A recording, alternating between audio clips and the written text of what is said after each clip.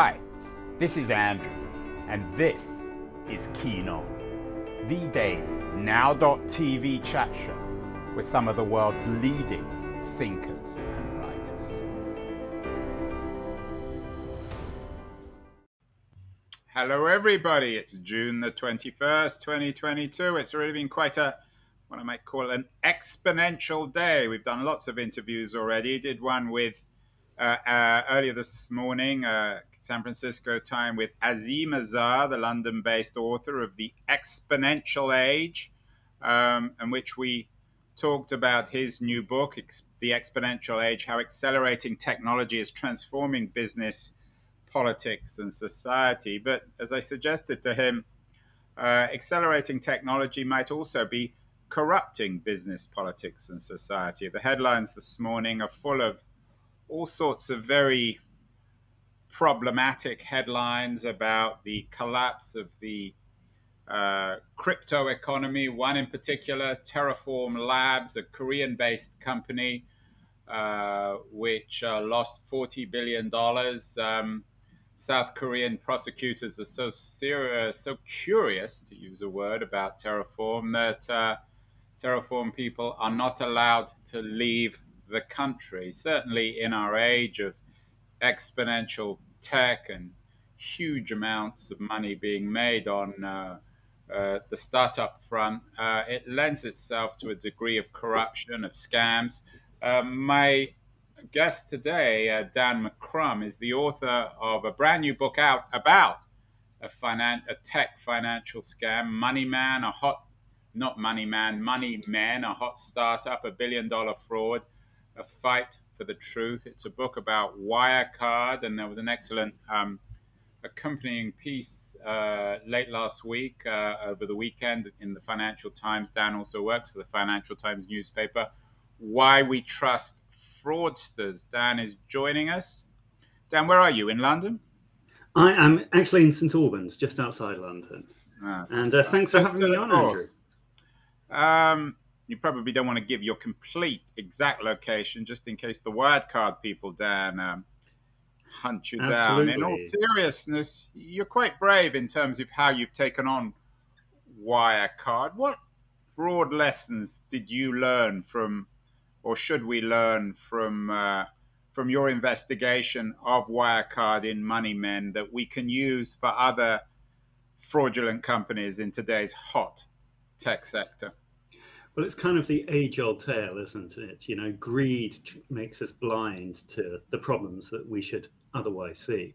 And I should probably explain what Wirecard is, because it's that strange thing where it was this huge fraud, but certainly in America, it wasn't a household name because it operated behind the scenes. Yeah, and if you go to the Wirecard website now, there's nothing there except acknowledgement that it's no longer in business, insolvency proceedings. So it's done, it's gone, right?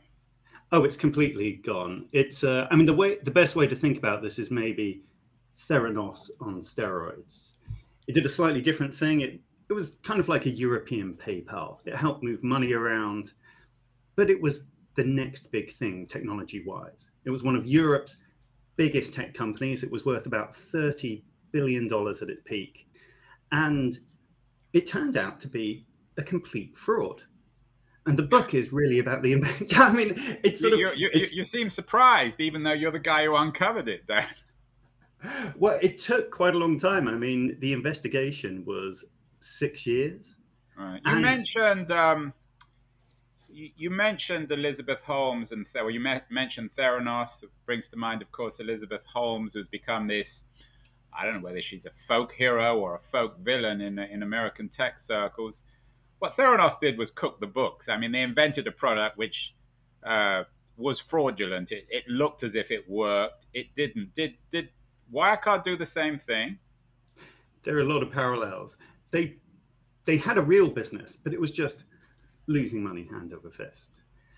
And so what they did is they sort of just created this pretend business. They had a few friends who they said, yeah, we are making so much money with these guys, you will not believe it. But there were a lot of similarities, like the chief executive He dressed up in a black turtleneck as well. We have Brown, a picture of him, not in his black turtleneck, sadly but not looking in very sleek. turtleneck. Marcus No. Brown in 2019. And like a lot of these characters, he promises the moon. Wirecard was going to usher in the cashless society. It was going to grow fabulously. It had all these incredible, amazing technology. You throw around buzzwords like artificial intelligence. They were doing that as well. And really inside, there was nothing. It was, you can go a very long way if you don't have to make any real money. And, but the kind of thing is, I started to look into it and said, hey, this is too good to be true. 8 years ago. And, a lot of things were raised, and there were these two big theories. Is it faking its profits? Is it involved in money laundering and doing lots of sort of criminal activities like that? And the strange thing was, the more I dug, the more investors just didn't listen. So they found reasons to explain it away. They would say, oh, well, why would these people do this? This guy, Marcus Brown, was the biggest shareholder. He became a billionaire. Why would he risk all of that? And, they've got great audit firms. Ernst & Young, one of the big four accounting firms. Well, they're there. They're signing off and everything. And so it was sort of this very strange pattern of trying to say to people, I think there's something really serious happening here. And them ignoring it. But what Wirecard did very effectively, and this is sort of part of the whole strange thing of the book, is they turned me into the bad guy. So as a journalist, you're not supposed to become part of the story. But as I dug deeper, I start realizing there are hackers trying to break into our email. And then there's private detectives following us around and our sources. And then they cook up this whole scheme with sort of a nightclub owner and a fake sheikh and frame me for market manipulation, for leaking our stories to speculators before we wrote them.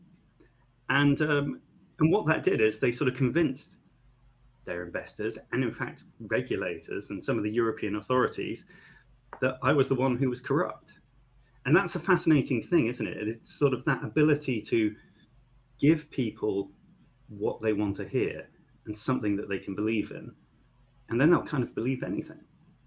It's very chilling.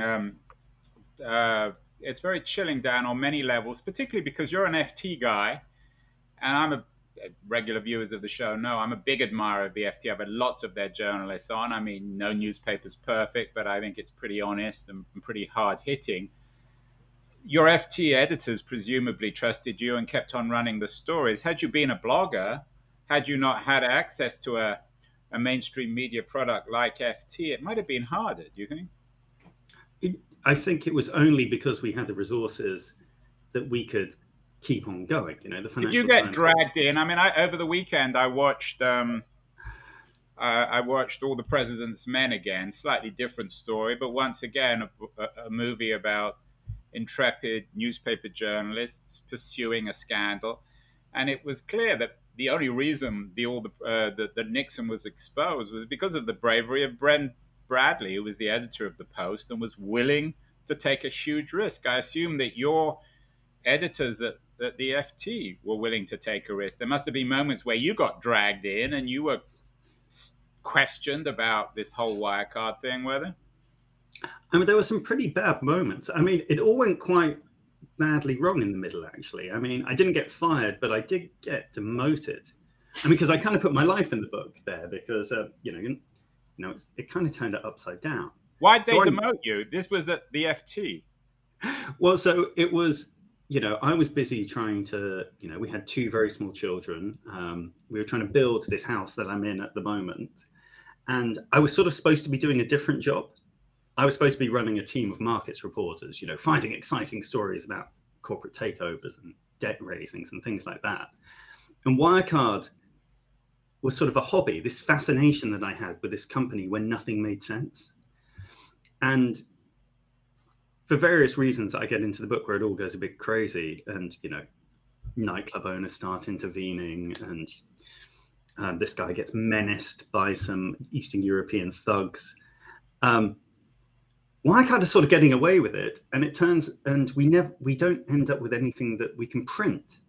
So one of the joys of writing the book is now telling everything that was going on behind the scenes.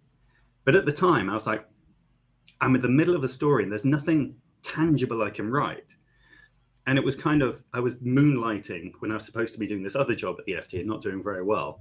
And there's this sort of moment where I'm called into the editor's office and he's like, what front page stories have you found recently? And I'm kind of like, well, it's not actually a very long list, is it? Now we look at it. And so that was all going quite badly. But it sort of, that turned out to be the, like the turning point where I went and did something else. And we were like, okay, well, maybe Dan should be doing these corporate investigations that he cares about so much instead. And then we came back and we sort of looked at Wirecard again with the help of a whistleblower, which is, so often the key to uncovering these things.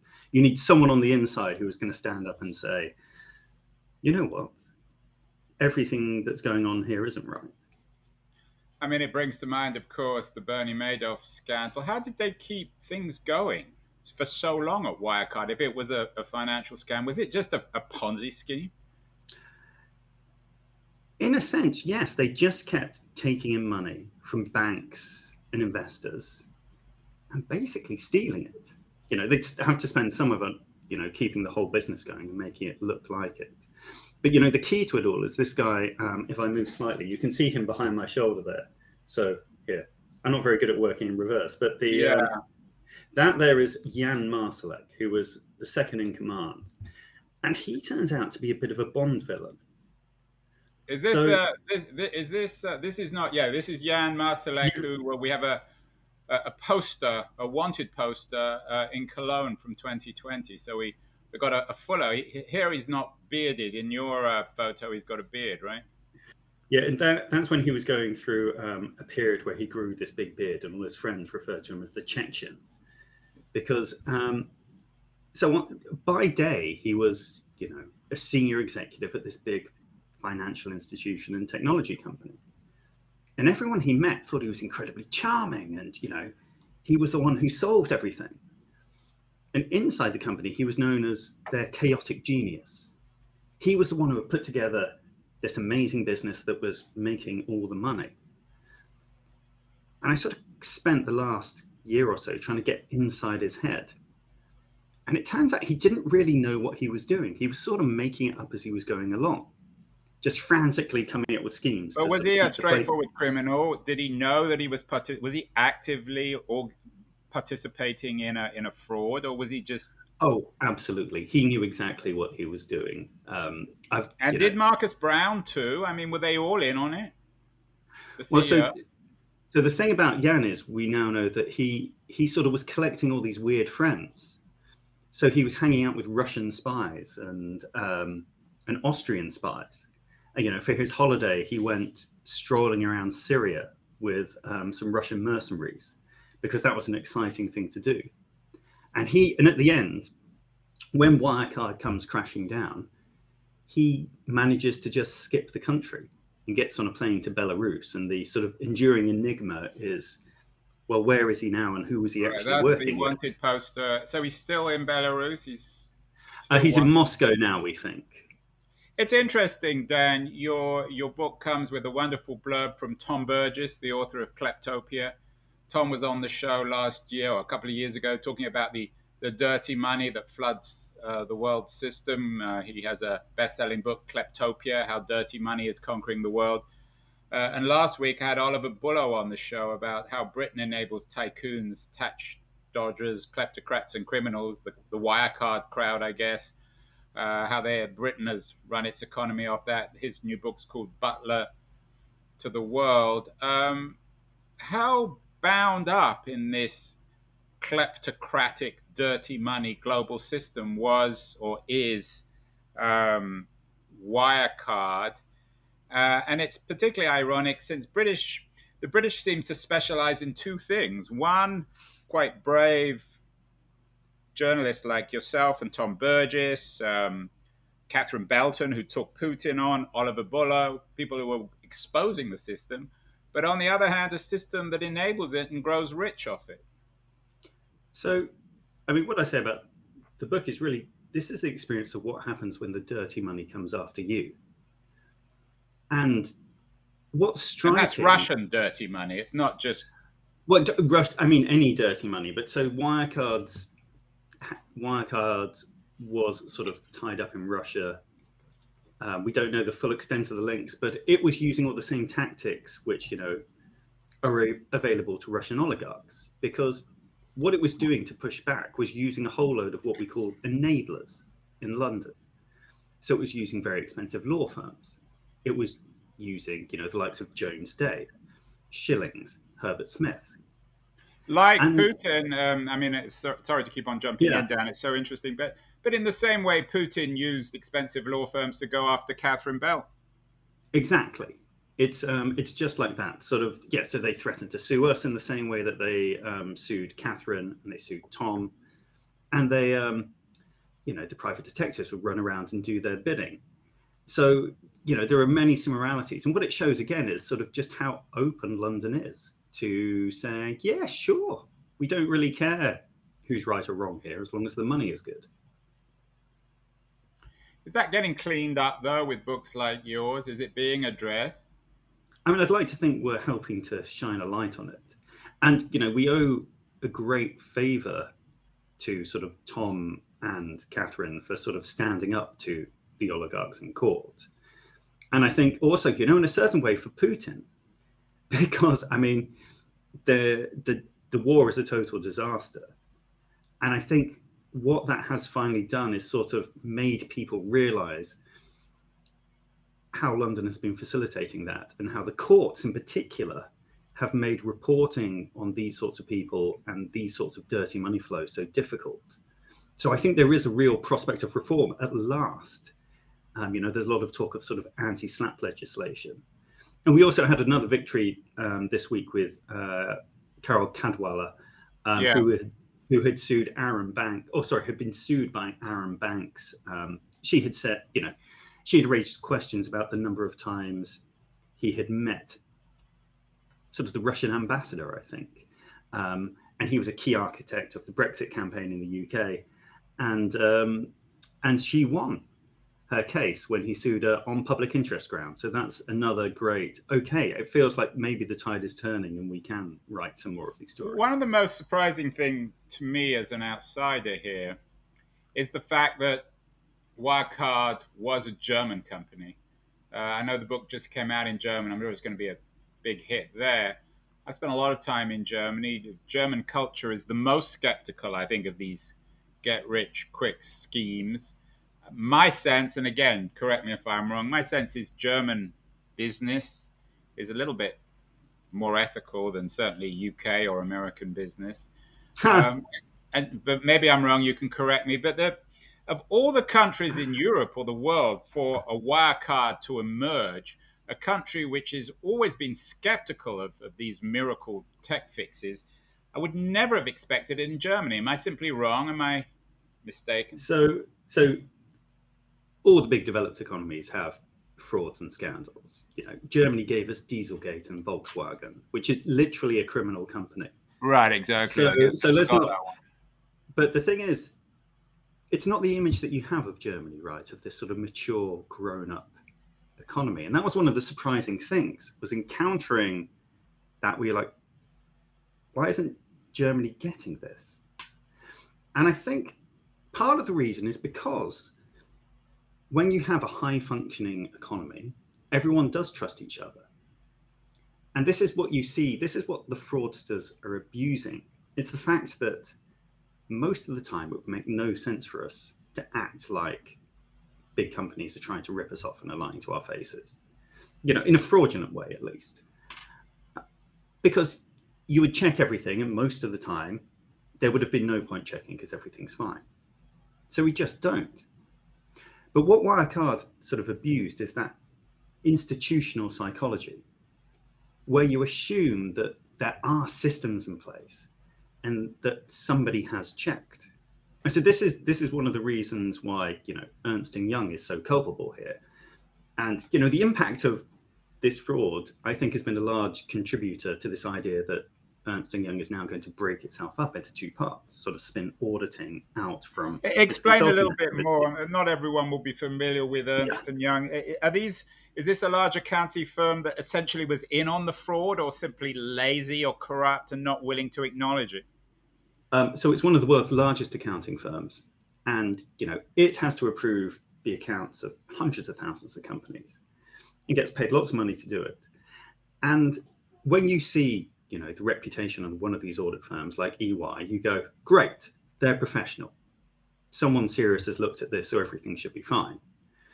And it turned out in the case of Wirecard that they had just done a terrible, terrible job for a decade.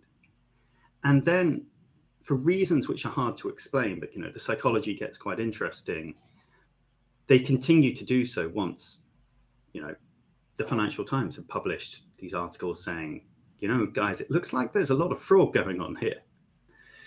And I think that psychology inside, they had these guys, because they'd got used to the company on the inside, they continue to say everything's fine, because surely we would have caught it by now. And outside Wirecard, what happens is, the bankers and the analysts and the regulators look at the company and say, well, they've got Ernst & Young working for them. It's a very reputable firm. We'll trust them and we'll assume that someone has done the work. I mean, there's a really simple thing here, which is, if your friend recommends a builder to you, you trust that builder because you trust your friend. And it's that same sort of psychology at work, in large business decisions as well. It's funny you use the word trust, Dan. The prophets, if that's the right word, PROPHETS, of the cryptocurrency revolution have argued, and one of the founders of Ethereum even said it, Gavin Wood, that the crypto economy will replace trust with facts. But the reverse seems to be true with crypto. I'm really struck when you say you were one of the only people to actually not believe this nonsense. It always occurred to me, for example, with some of the crypto stuff that was going on, Celsius, run by a man, Ukrainian called Alex Mashinsky, he's notorious because he wears a t-shirt, "Banks are not your friends." His crypto lender Celsius offered 17.5 or 18% interest. And to me, and I had lots of conversations with this, it always was too good to be true. I always said, look, I don't exactly understand what they're doing. I don't understand crypto. Although I think when people say they don't understand crypto, that should be a warning flag too. But there's no way that can ever work. And now, of course, everyone has what Axios calls Celsius sweats. When you see what's happening in the crypto space, obviously the example in Korea as well, which we began with, Do Kwon, the CEO of Terra USD, a trash-talking crypto founder. Does it remind you of Wirecard? Does it have all the characteristics of a classic fraud? It's what's so fascinating about these stories, isn't it? Is our ability to look at it and go, that's too good to be true, isn't it? Celsius paid you 17% for giving them their Bitcoin. But at the same time, that greed kicks in, that desire, like, but maybe they can explain it. Maybe because it's new or the technology or whatever reason, we get sucked in. And you see this happen so many times. And, the crypto boom. The biggest tragedy of all, Dan, is it's always the retail investor is left carrying the bag. Certainly with Celsius and with this crypto meltdown, the VCs, the founding CEOs, the technologists, they've all made huge fortunes. And it's the naive, stupid retail investor, kids. I heard that 25% of Korean students have invested in the crypto market. Was that true of Wirecard? Who paid in the end the bill for Wirecard? Who lost money?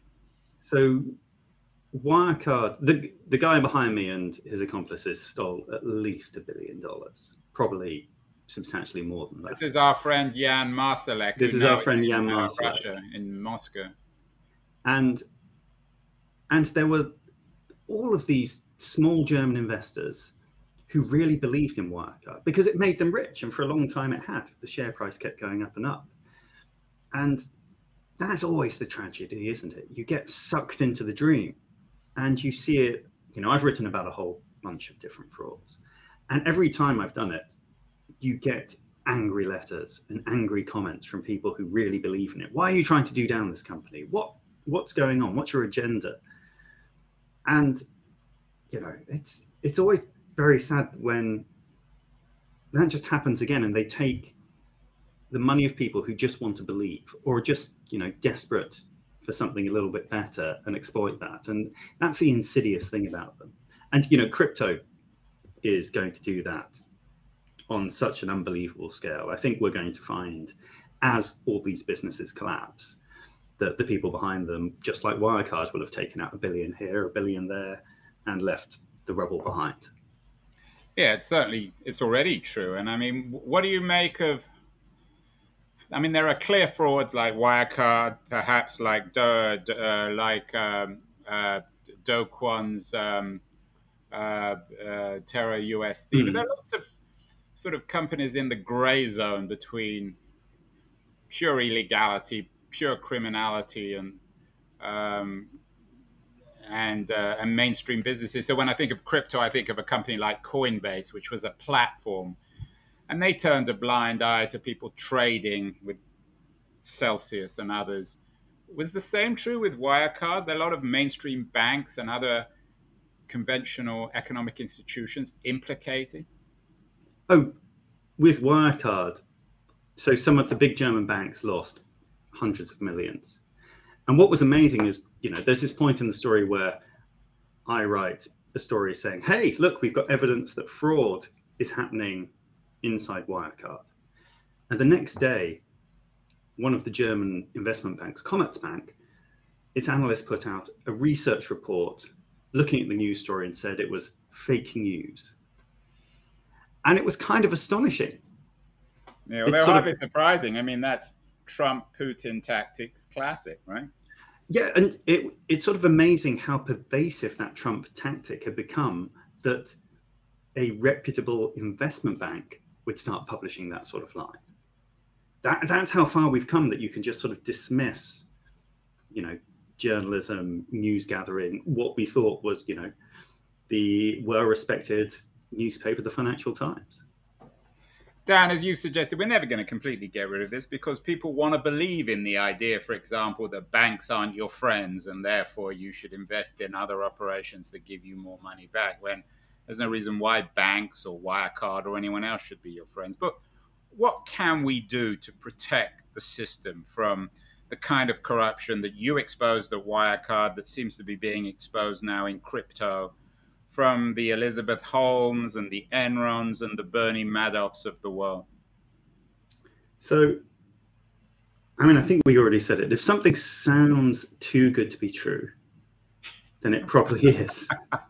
And, people should be able to explain their business at a really fundamental level. Right, exactly. And so I've had on crypto, sorry to keep on jumping in here, but I've had so many conversations on crypto with people say, well, I'm not smart enough to understand it. If you're not smart enough to understand it, then it's probably a scam. Well, I think one of the big companies which gets a lot of attention in crypto is Tether. So it says its coins are all backed by US dollars. So if you've got one Tether, there's $1 US worth of assets somewhere in a bank. And the strange thing is they won't just give everybody a list of what these assets are that they're holding against it, or have some accountants come along and audit all their financials and say, yes, everything is as it should be. So I'm not saying that there's necessarily a problem with Tether, but kind of on the lines of, it seems quite important, and that's the sort of information right. I mean, it's like, we'd like to know why is it so hard to right. Why is it so hard to see them? But it's the same as Terra USD. They guaranteed that they were linked to the currency so that they couldn't fail. So what you're suggesting is, anyone tells you it's impossible for our system, even if you don't understand it, to fail, then the chances are it will. I think what we see time and again is people ask for an explanation and they're told it's the technology. like it's some sort of magic black box. And really, you should be able to explain that. You can't just wave your wand and say, oh, no, the magic black box explains everything. Are there other industries, do you think, that business and finance can learn from? I sometimes think of the airline industry. Again, it's not a perfect industry, but planes don't crash for the most part. Very rarely. More and more, it's more and more unusual for a plane to crash. If the plane industry reflected crypto or Wirecard, we'd all be dead. Well, there's a very good reason why planes don't crash very often. It's because airlines are regulated within an inch of their lives. It's one of those examples of things matter, so there are rules and regulations which are thoroughly enforced. So it's kind of not rocket science, really. It's unfortunately, it's not rocket science. So is that really ultimately what we should be demanding, we being the media, that the governments regulate, certainly the startup world, as aggressively as they regulate the building of aircraft? I don't think we need new rules a lot of the time. It's simply we need them enforced. So there's a great book by Jesse Eisinger called The Chicken Shit Club, which basically makes the case, why was no one prosecuted for the great financial crisis, which, blew up the entire global economy? And the point is, you need to prosecute white-collar crime on a regular basis, not just when, the really big fraud happens, but you need to practice it and get in the culture of doing it and see these guys in suits and ties potentially as the bad guys. So like the Marcus Browns and the and especially your friend Jan Marsalek now in Moscow. It's all great stuff. Congratulations, Dan, on the book, and it required a degree of bravery. Perhaps some people might even say stupidity for you to do. But it's essential that it gets done. You mentioned Chicken Shit Club, and in addition to your book, what else should people be reading? What are you reading these days? Well, I was going to say thank you. It was very kind.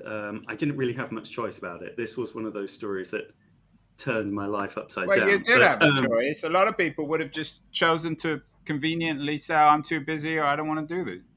Yeah, but, I'm a journalist, and it was like, what an incredible story.